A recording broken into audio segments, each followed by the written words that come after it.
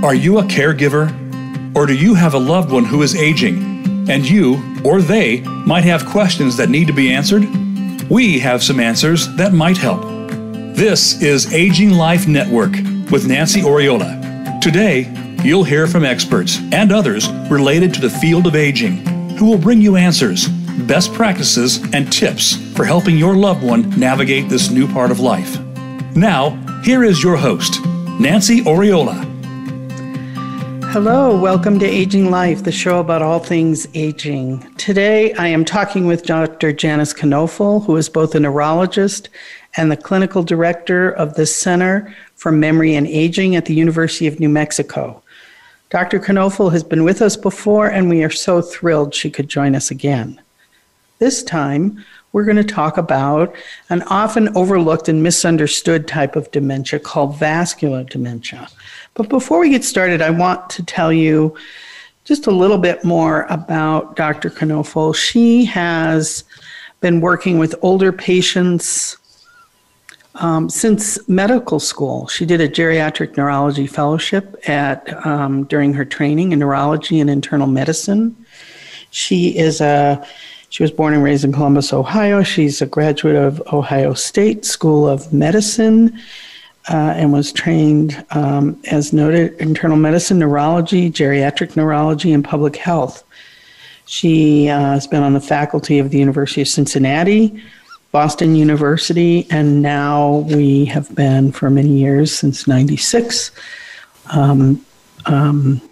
lucky to have her at the University of New Mexico. She is a professor of medicine and geriatrics and neurology.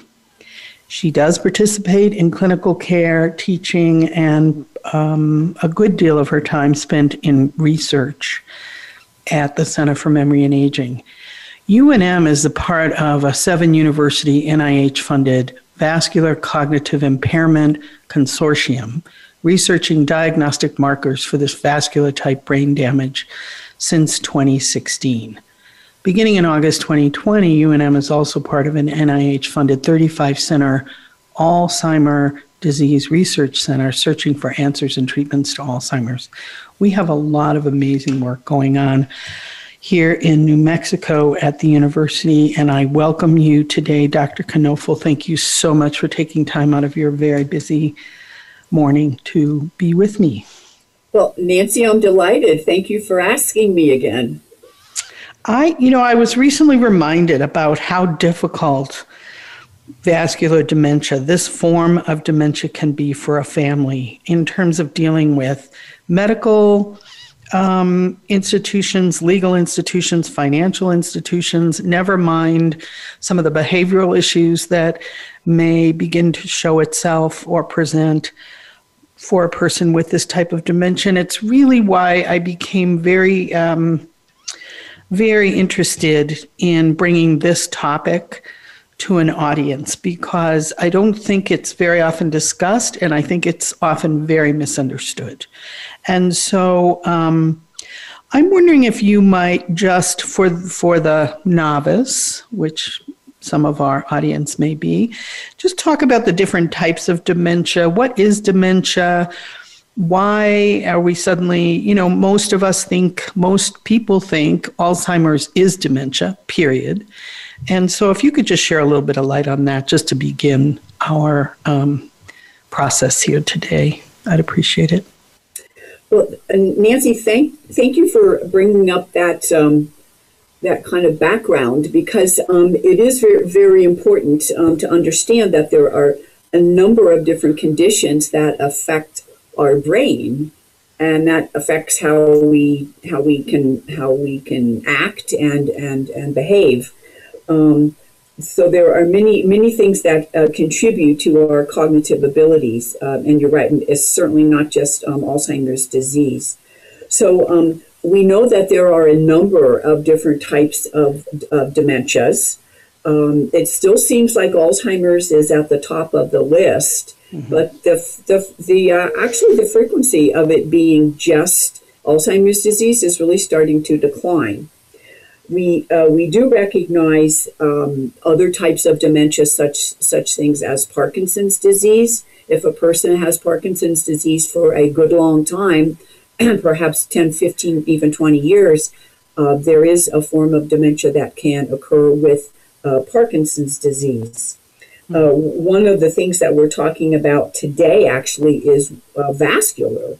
And vascular, what does vascular mean, the word? So vascular refers to our circulatory system, how our blood circulates throughout our entire body, not the least of which is the brain. The brain is very important. We all know that.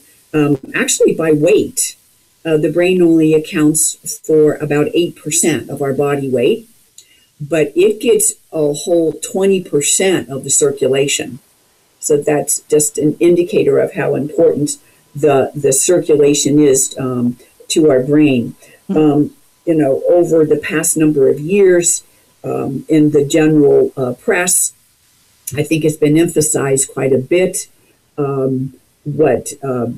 how damaging medical conditions such as high blood pressure, such as diabetes, when the doctor says your cholesterol is too high, when we talk about smoking. Don't get me started on smoking. Smoking is one of those vascular risks. Other vascular risks include diabetes, especially if you have had it for a long, long time. And certainly what we've heard about a lot during the pandemic is many people are getting less exercise. Many of us are putting on weight. So having little exercise and not much in the way of normal body composition can also add to that vascular risk.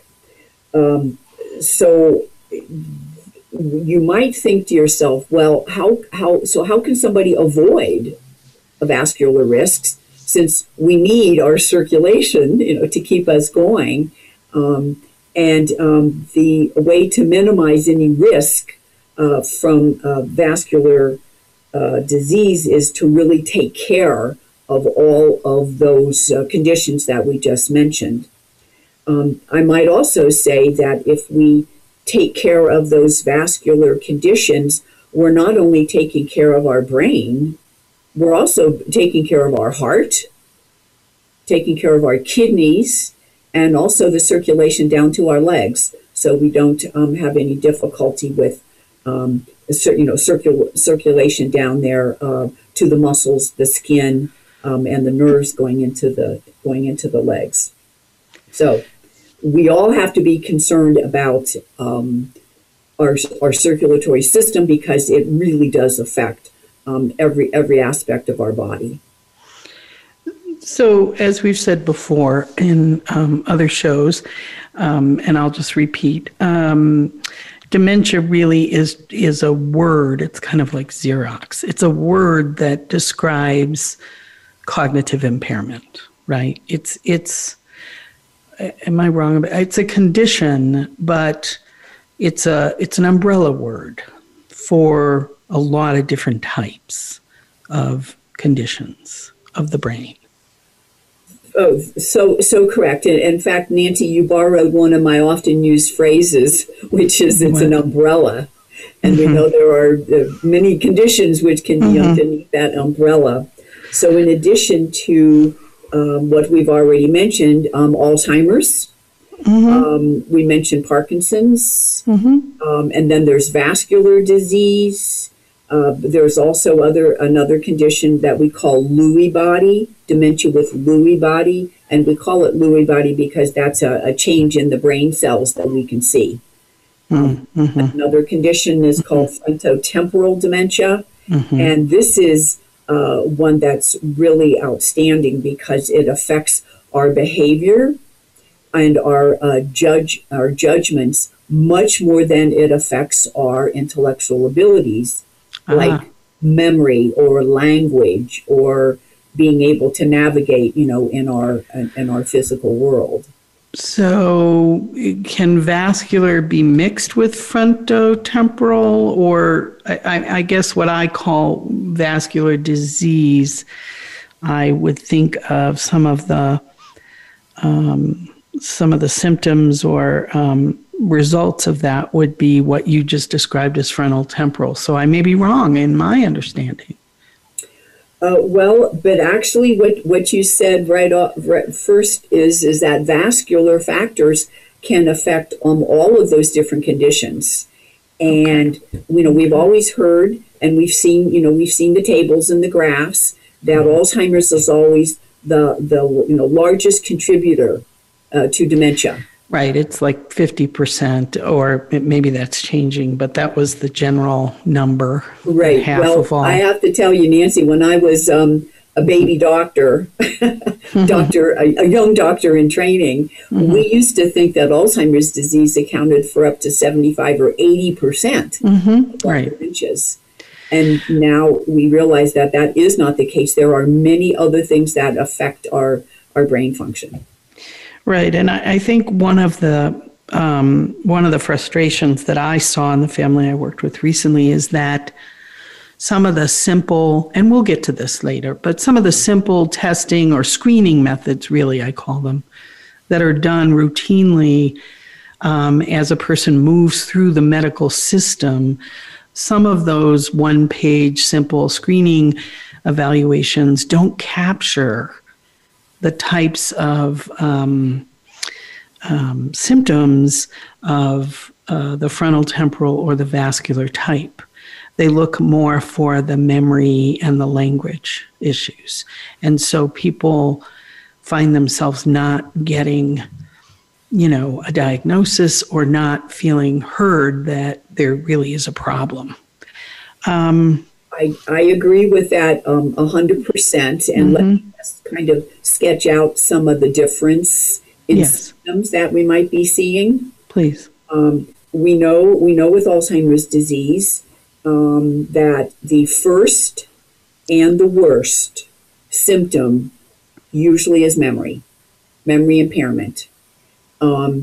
It starts very gradually. In fact, it's sometimes really even hard to pinpoint when it actually did start.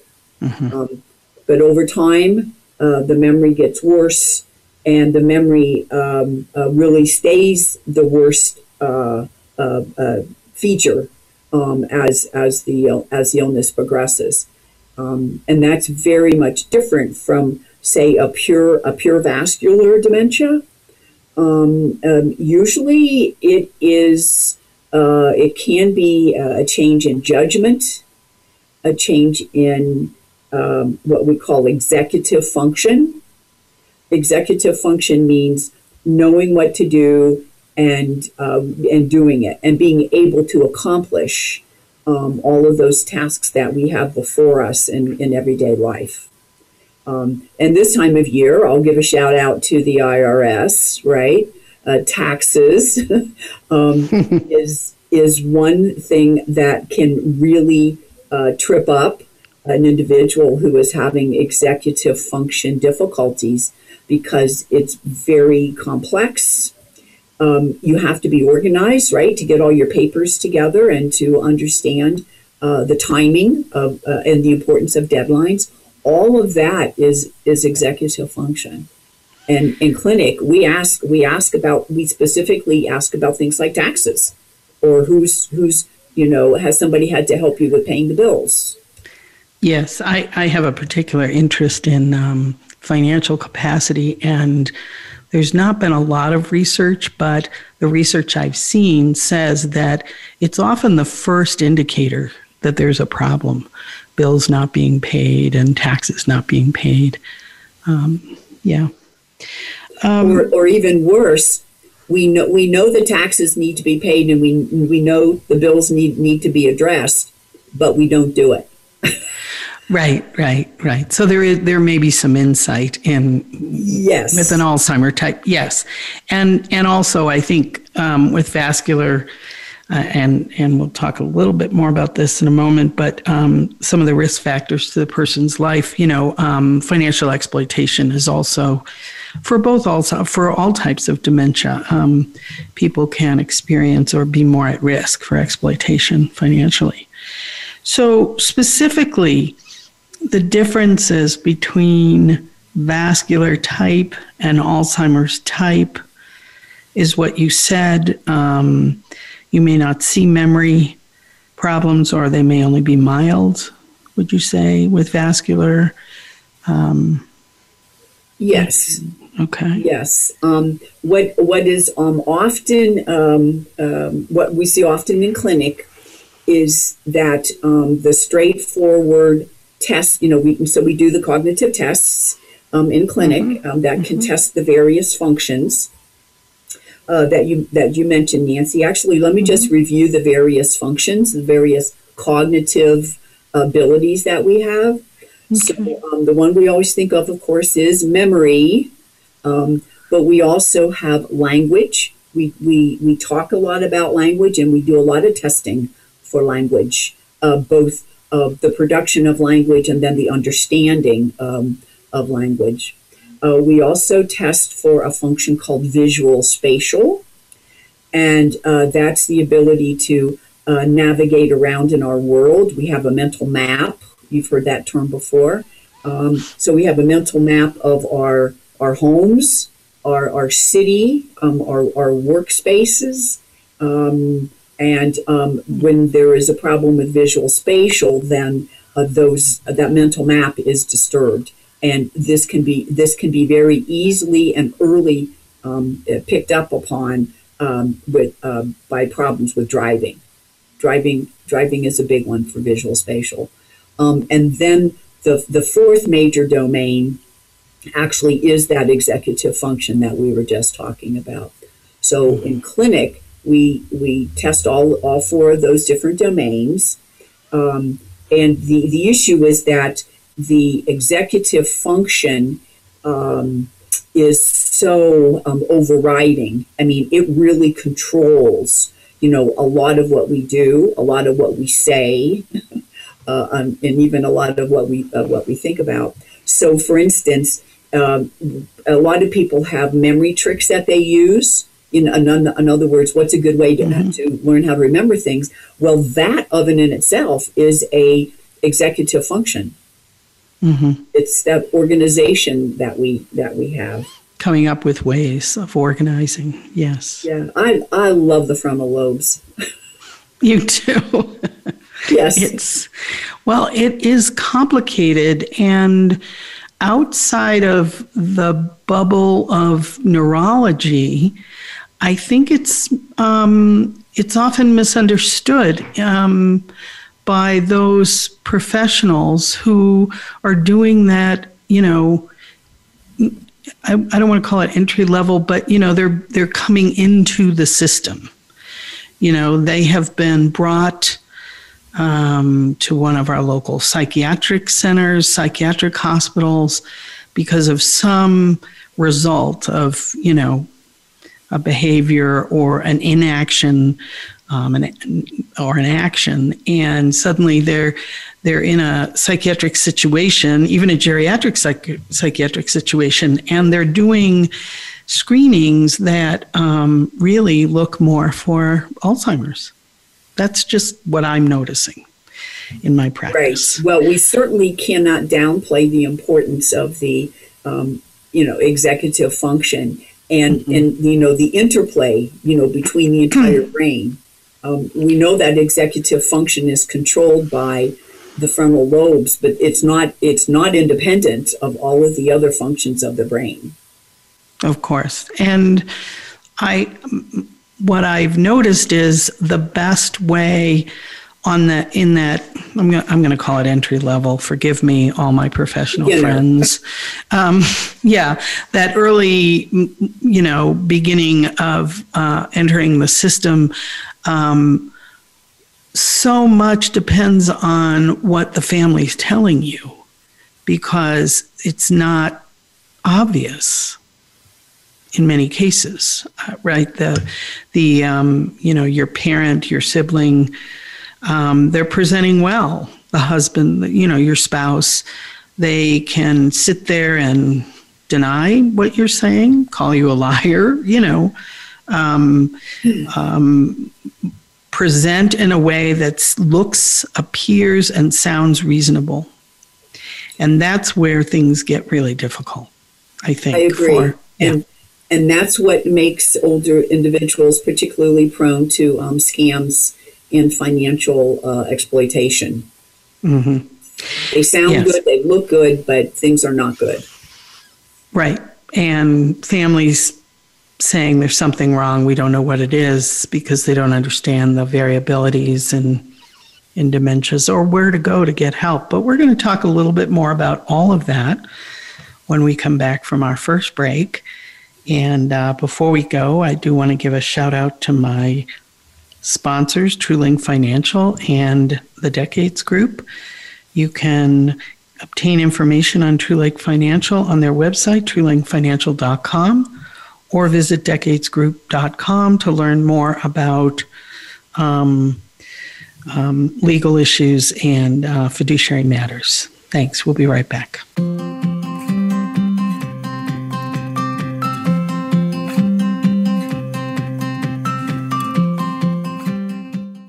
Become our friend on Facebook. Post your thoughts about our shows and network on our timeline. Visit facebook.com/Voice America. Are you overwhelmed and struggling with the next step? Is your family in crisis? Do you need advice or help making a difficult decision for an aging loved one? Aging Life Network was developed to connect you with senior care experts and life care professionals who will discuss your unique situation, offer practical, step-by-step guidance, tell you the questions to ask, and help you understand the maze of options. Their network of life care professionals, available to you through HIPAA-compliant video conferencing and calls, will work with you to create action plans to solve your current and real-time problems.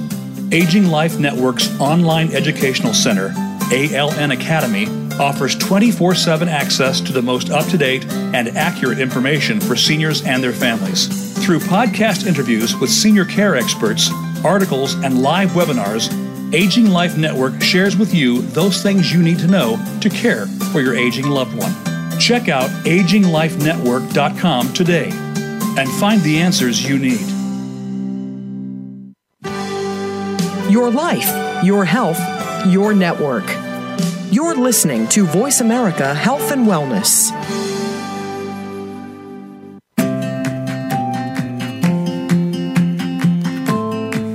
This is Aging Life Network. If you have a question or comment for Nancy about the show, please send an email to nancy@aginglifenetwork.com. That's nancy@aginglifenetwork.com. Now, back to the program. Hi, welcome back. I'm here with Dr. Janice Knoefel, neurologist and clinical director at the Center for Memory and Aging at the University of New Mexico, and we are talking about vascular dementia.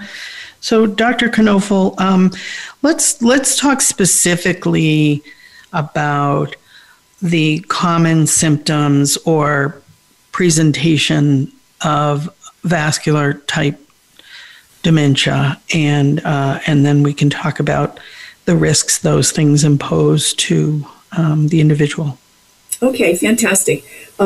So we know that the brain is responsible for many different functions. It's not just the behavior and the intellectual functions we have. In the case of vascular dementia, we will often get a hint or a clue that it is vascular because other things are impacted, and in particular, the ability to maintain balance and walking.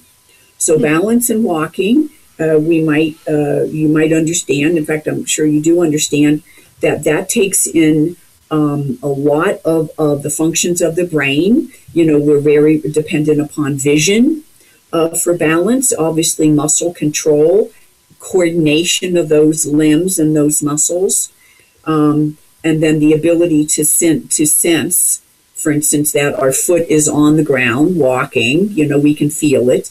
So all of those qualities have got to be integrated and coordinated, and that's a lot of that is put onto the frontal lobes. It's also put onto a portion of the brain. We talk about white matter. You've heard. There's a couple of jokes out there about gray matter in the brain. It's like, wow, he must have a lot of gray matter because he's really smart. But what really makes us smart actually are all the connections between the different parts of the brain. And it's the white matter that is more on the interior of the brain as opposed to the surface of the brain. And it's all those connections and working literally right to left, front to back, up to down, all the way down to literally our toes. That is all the white matter. So it has a really quite a big job. So it can affect walking, making the gait unsteady, making the balance not quite as much as what we had been in the past. And then the white matter itself is also what lends itself to impairment in the cognition, because we're not making those connections between all the different parts of the brain. So white matter is very important. The other thing that we always look for in vascular dementia is whether or not there have been strokes.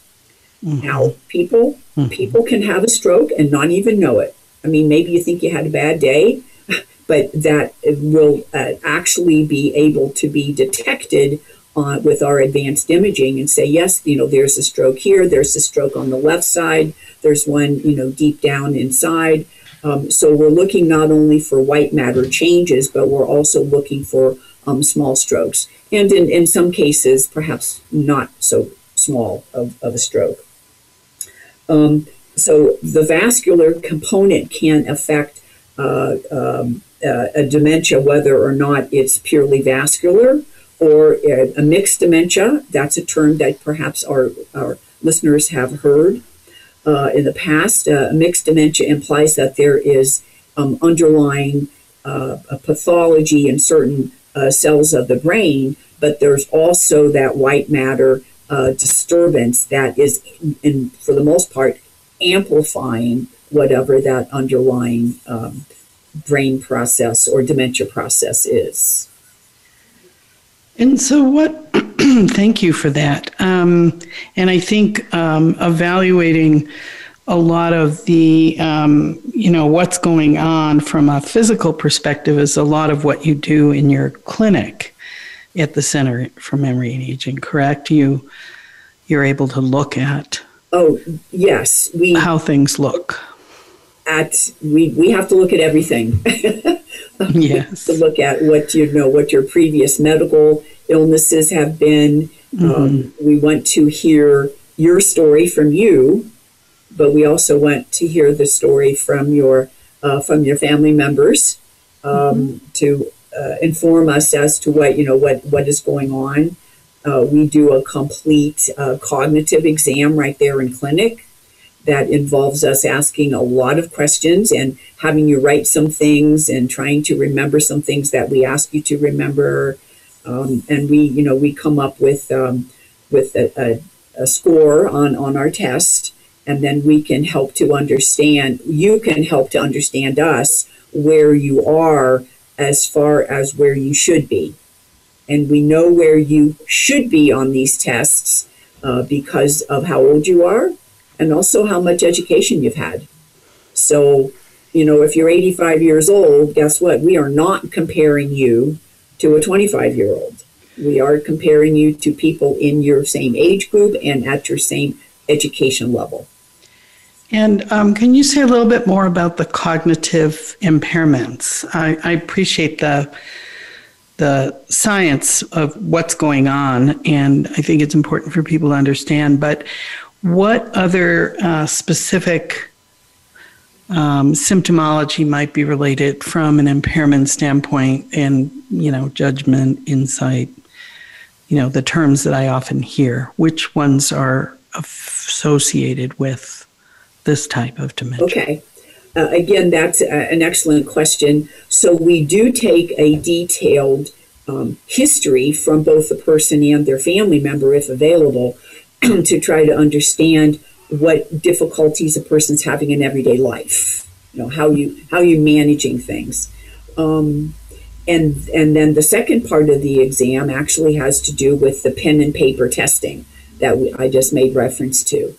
So we have certain functions, and certain parts of the brain, they're responsible for different functions, and we test your reading and your writing, and we test your memory, and we test your drawing abilities. We test a lot of your speech abilities. Can you please repeat after me? Mm-hmm. Tell me what this is a picture of. If you can find the word for it, that's all part of language. So we take both what the history that we get from you and the individual family members, and we put it together with our evidence-based, in-person testing. And I look at your past medical history. Have you had a stroke? Have you had a heart attack? Have you had a fall, which would indicate maybe some difficulty with balance? You'll get a complete neurological exam. Well, you'll get a good exam once we start meeting again in person due to COVID. But we test your balance and your walking. And it's not an easy test. I mean, we kind of stress you a little bit to see how good your balance really is. So, with all of this information, then we can start to work on, well, what is the problem? Or I'm going to back up. The first question is there a problem? And then the part of that question is, well, what are the elements of the problem, and what does it due to? Yes, no, I think that's, I totally agree. Is there a problem? And, families, they like to know what it is that's going on. People want to understand what's happening for their loved one. And, in the world of vascular dementia, I mean, the good news, if there is good news, the good news is that it's not a progressive type necessarily. Can you speak to that, the difference? Alzheimer's, we understand, has a certain progression, but vascular dementia, can you speak to the future in terms of the disease? Absolutely. And Nancy, you're absolutely correct. The first step in answering those questions is to understand exactly what is going on. Mm-hmm. In many instances of individuals with Alzheimer's disease, they don't have much in the way of these vascular problems. On the other hand, if we're working on the hypothesis that most of the cognitive difficulty is coming from vascular factors, well, that gives us a lot of things to work on. So let's talk about, that blood pressure, you're on this medicine, but that blood pressure is still too high for you. So I'm going to make a recommendation to your primary doctor to bring that blood pressure down. And of course, if you're still smoking, obviously the answer is we need to get you off of the cigarettes. Mm-hmm. One factor we have not mentioned, and I neglected to do that, it's sleep. Mm. Sleep is very important to your brain. We all know that. Mm-hmm. And if you have a problem, say, with insomnia, or if you have sleep apnea, either perhaps undiagnosed or diagnosed, treated or untreated. So sleep is an area that we can make some major improvements in. And some people can have improvement in their cognitive symptoms just by treating the sleep issue. Another issue that we're going to be looking at, and I sometimes think I'm, the big bad person for getting into this, but alcohol. Alcohol actually is a vascular risk, which I think some people are astounded to hear that. But if you drink, not even necessarily excessive amounts of alcohol, but if you drink regular, a couple of glasses a day of whatever your beverage of choice is, that can lead to increase in your blood pressure. Mm-hmm. We know for sure it can lead to difficulties with your liver and perhaps your behavior, definitely your judgment. And and there's a whole, and then also to further sleep disturbance. So that, we talk a lot about the alcohol, and a lot of people are not convinced early on, but we keep working together, and over time, many people who have reduced their use of alcohol will come back and say, I didn't believe you, but now it has made a significant change in my life, and in my sleep. And guess what? I only have to be on one blood pressure medicine now, not two, because now the alcohol influence is out of my body. So we go through all of those habits and illnesses that you might have, and we work on them one by one. And we're persistent. We continue to try to get you to the healthiest life that you can be. And I'm so happy to hear this information, because I have been left with thinking where you are is where you are. You can stop it from progressing, but what I'm hearing is there may be hope for some improvement with lifestyle changes. That's amazing. That's great to hear. Absolutely. And before we leave this topic, let me mention one other aspect of that, yes. which also is often overlooked. And that is, so Nancy, tell me, what medications are you on? What over-the-counter supplements do you take? So yes, we do get into all of that. And many people might be shocked to hear that there are a couple of types of medications that directly counteract our memory, directly. And those medicines, in particular for women or for men, have to do with certain, maybe control of urination. And then there's another whole class. It's called, sedative, hypnotic sedatives. Maybe some of those medicines we take to get to sleep at night may actually be having a huge interference with our memory ability. The one I'm thinking of, it's very popular. It's being heavily advertised.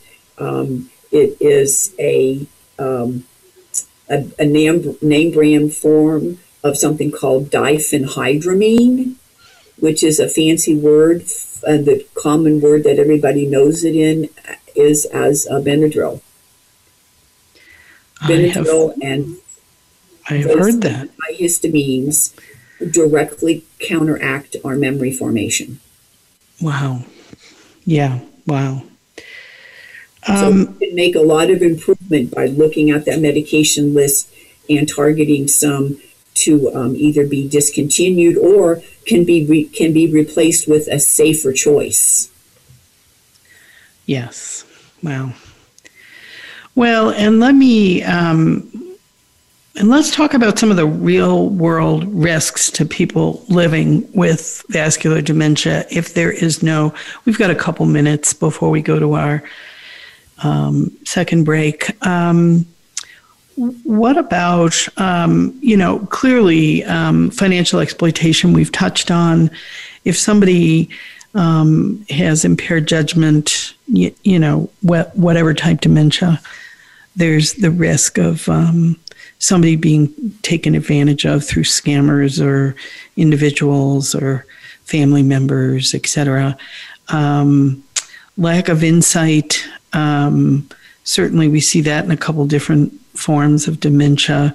But if you don't understand that you have a problem, you can really get yourself in a whole lot of trouble. Your discussion about balance and walking was new to me. I really was not completely understanding the full connection there.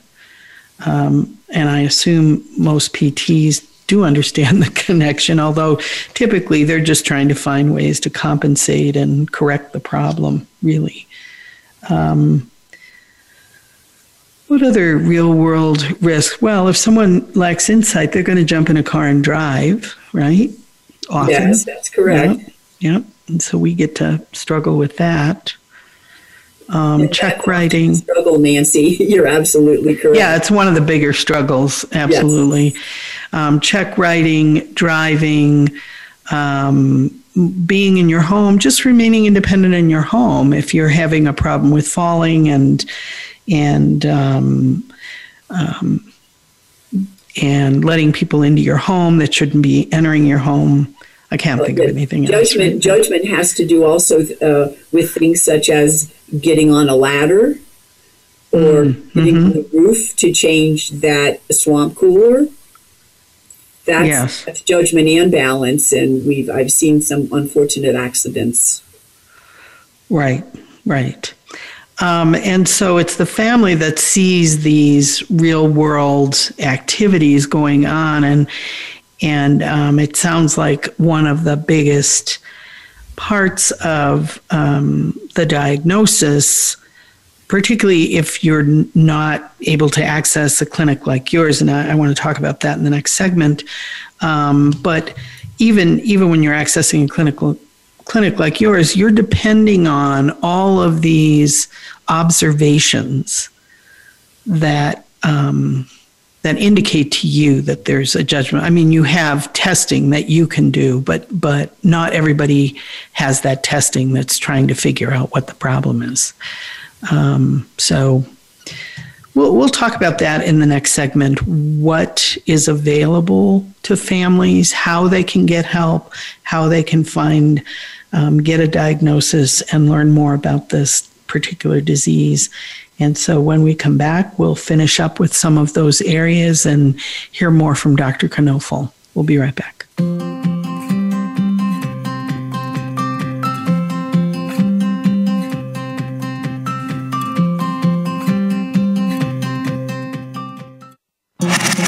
Voice America is on your favorite smart speaker. If you have Alexa or Google Home, go ahead and give us a try. Hey, Alexa, play Finding Your Frequency podcast on TuneIn. Are you overwhelmed and struggling with the next step? Is your family in crisis? Do you need advice or help making a difficult decision for an aging loved one? Aging Life Network was developed to connect you with senior care experts and life care professionals who will discuss your unique situation, offer practical, step-by-step guidance, tell you the questions to ask, and help you understand the maze of options. Their network of life care professionals, available to you through HIPAA-compliant video conferencing and calls, will work with you to create action plans to solve your current and real-time problems. Aging Life Network's online educational center, ALN Academy, offers 24/7 access to the most up-to-date and accurate information for seniors and their families. Through podcast interviews with senior care experts, articles, and live webinars, Aging Life Network shares with you those things you need to know to care for your aging loved one. Check out aginglifenetwork.com today and find the answers you need. Opinions, options, answers. You're listening to Voice America Health and Wellness.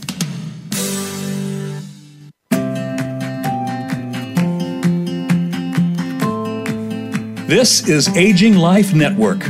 If you have a question or comment for Nancy about the show, please send an email to nancy@aginglifenetwork.com. That's nancy@aginglifenetwork.com. Now, back to the program. Hi, thank you for coming back and joining us. I'm here with Dr. Knoefel, and we are talking about vascular dementia today. And I was asking about how, a family member might get a diagnosis. Because of the boomer, the demographics, or is the world of neurology getting on board at looking at and evaluating different types of dementia, Dr. Knoefel? Nancy, I would say yes. I wish that we were here at Memory and Aging, that we were able to have some satellite clinics, out into the different parts of the state. Mm-hmm. That would really be fantastic. The good news is, because of COVID, we've actually really pivoted towards virtual visits. Yes. We really like, the virtual video visits. but audio works as well. And we welcome the referrals because we can get this process started. We can kick off this whole evaluation, just with doing virtual consultations by telehealth first. Well, and we are also, I am live and on demand with people in various states around the country. And of course, as you know, there's only so many states that have the wonderful resource that you offer here in New Mexico. I know in Boston they have similar types of resources.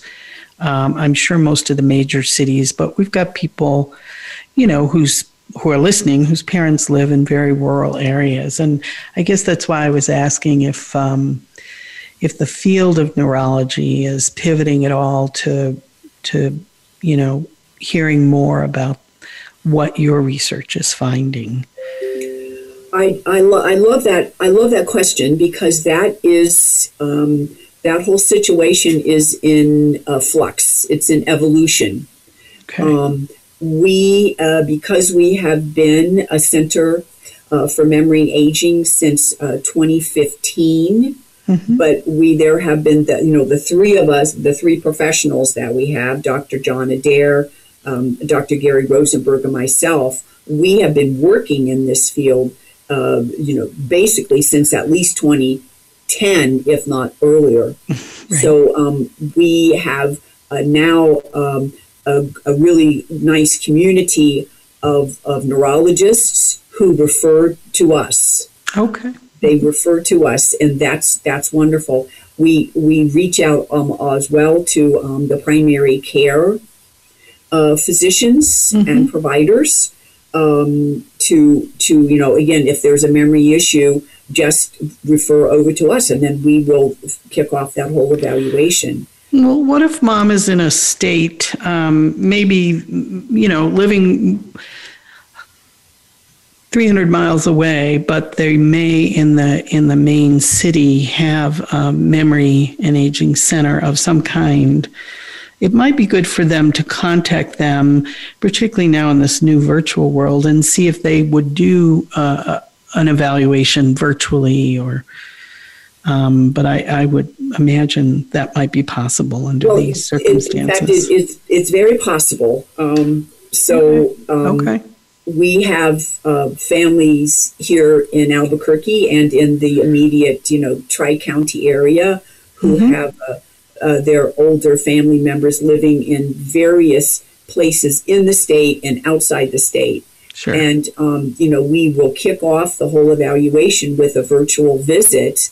And sooner or later, the family can arrange for a visit to come to visit them in Albuquerque. And then we will coordinate that with a visit here to the Memory and Aging Center to actually do that in-person testing. Well, there are ways to do that. It does sound like it may behoove a family member to put a loved one in the car and, get an appointment and take them in, even if you live, 500 miles away. But it sounds like the first thing to do is ask your primary for a referral to neurology if you think there's a problem and it's not being addressed. Right, exactly. And actually, if I'll give a shout out to our own internet here. Mm-hmm. If somebody would like to search UNM Memory and Aging, mm-hmm. our site will pop right up.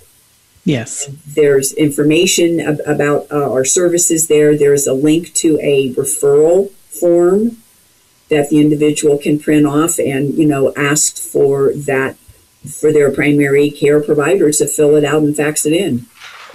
So we do, the truth of the matter is, Nancy, is that aging and cognitive decline is hard enough, and we do not want to make it any harder for you. Going to try to make it easy to get some answers. Well, and let me ask you, it's kind of I'm veering a little off topic, but I didn't want to not address the behavior changes that families often note in their loved one. And I don't know, going back to what you said in the beginning of the show about frontal temporal dementia, it could be that the person has a mixed dementia. We might want to just say what that is before we leave today, but or it could be vascular. But talk about some of the behavior changes that you've noted over time behaviorally. Sure. Well, certainly the whole category of frontotemporal dementia is a entity unto itself. It probably represents maybe 5% of the all total cases of dementia, but it's fairly easy, famous last words, fairly easy to recognize. There are a few cardinal symptoms that include significant change in personality, a significant change in judgment. And again, I'll tell you some stories from my Boston days when one of my elder patients, this was just for general medical care, I was seeing him, but his family showed up with him in clinic one day, and they said, well, we just have to tell you that, our father went out and bought his wife a pink Cadillac for a Christmas present. And it's like, oh, okay. And they said, no, well, we took it back. And then he went the next day and ended up buying like a mega pickup truck. And these people are living in downtown Boston, okay? Right. So it's those kind of stories that stick with me, and those kinds of behaviors that can really start to, to show us that that judgment is just not right. So those are extreme cases, and that's the frontotemporal.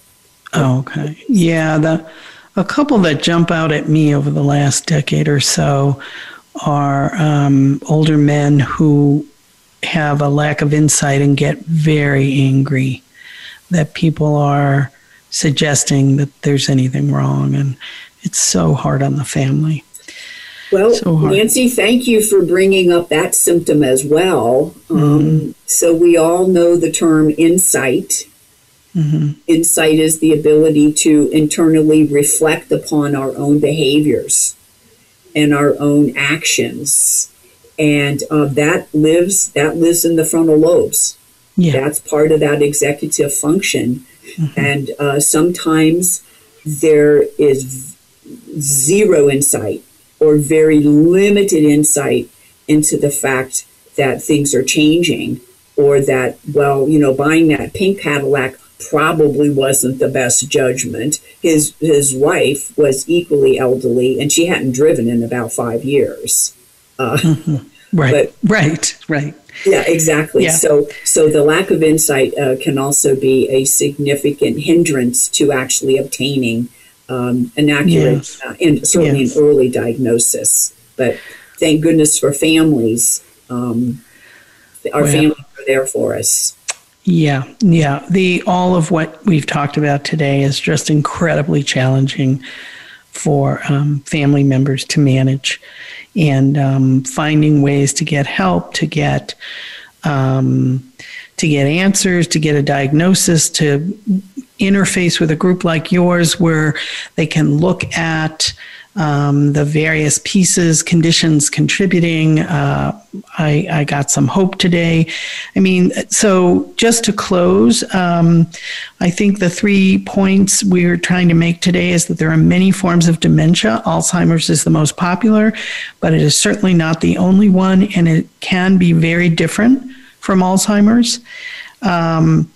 So keep that in mind. Also, obtaining a diagnosis and a fuller understanding of your loved one's impairment may require an evaluation, a fuller evaluation than you're able to get with your primary. So ask for a referral. I am so glad Dr. Knoefel could join us today. You're amazing. The work you're doing is amazing. I do want to let people know that contributions in the form of donations to the UNM Foundation, specifically referencing the Memory and Center for Memory and Aging, is always welcome by the professionals over there. You can join us live each Wednesday or on demand at voiceamerica.com, or follow us on your favorite podcast channel. I hope you all have a great week. Thanks again, Dr. Knoefel. You're really awesome. Nancy, thank you for inviting me. It's my pleasure, believe me. Good. Yes, I'm glad you came back. And we'll be talking about other topics in the future. I'm running out of time, so see you next time. Take care. Bye. Thank you for tuning in this week to Aging Life Network. Please join host Nancy Oriola for another edition of the program next Wednesday at 1 p.m. Eastern Time and 10 a.m. Pacific Time on the Voice America Health and Wellness channel.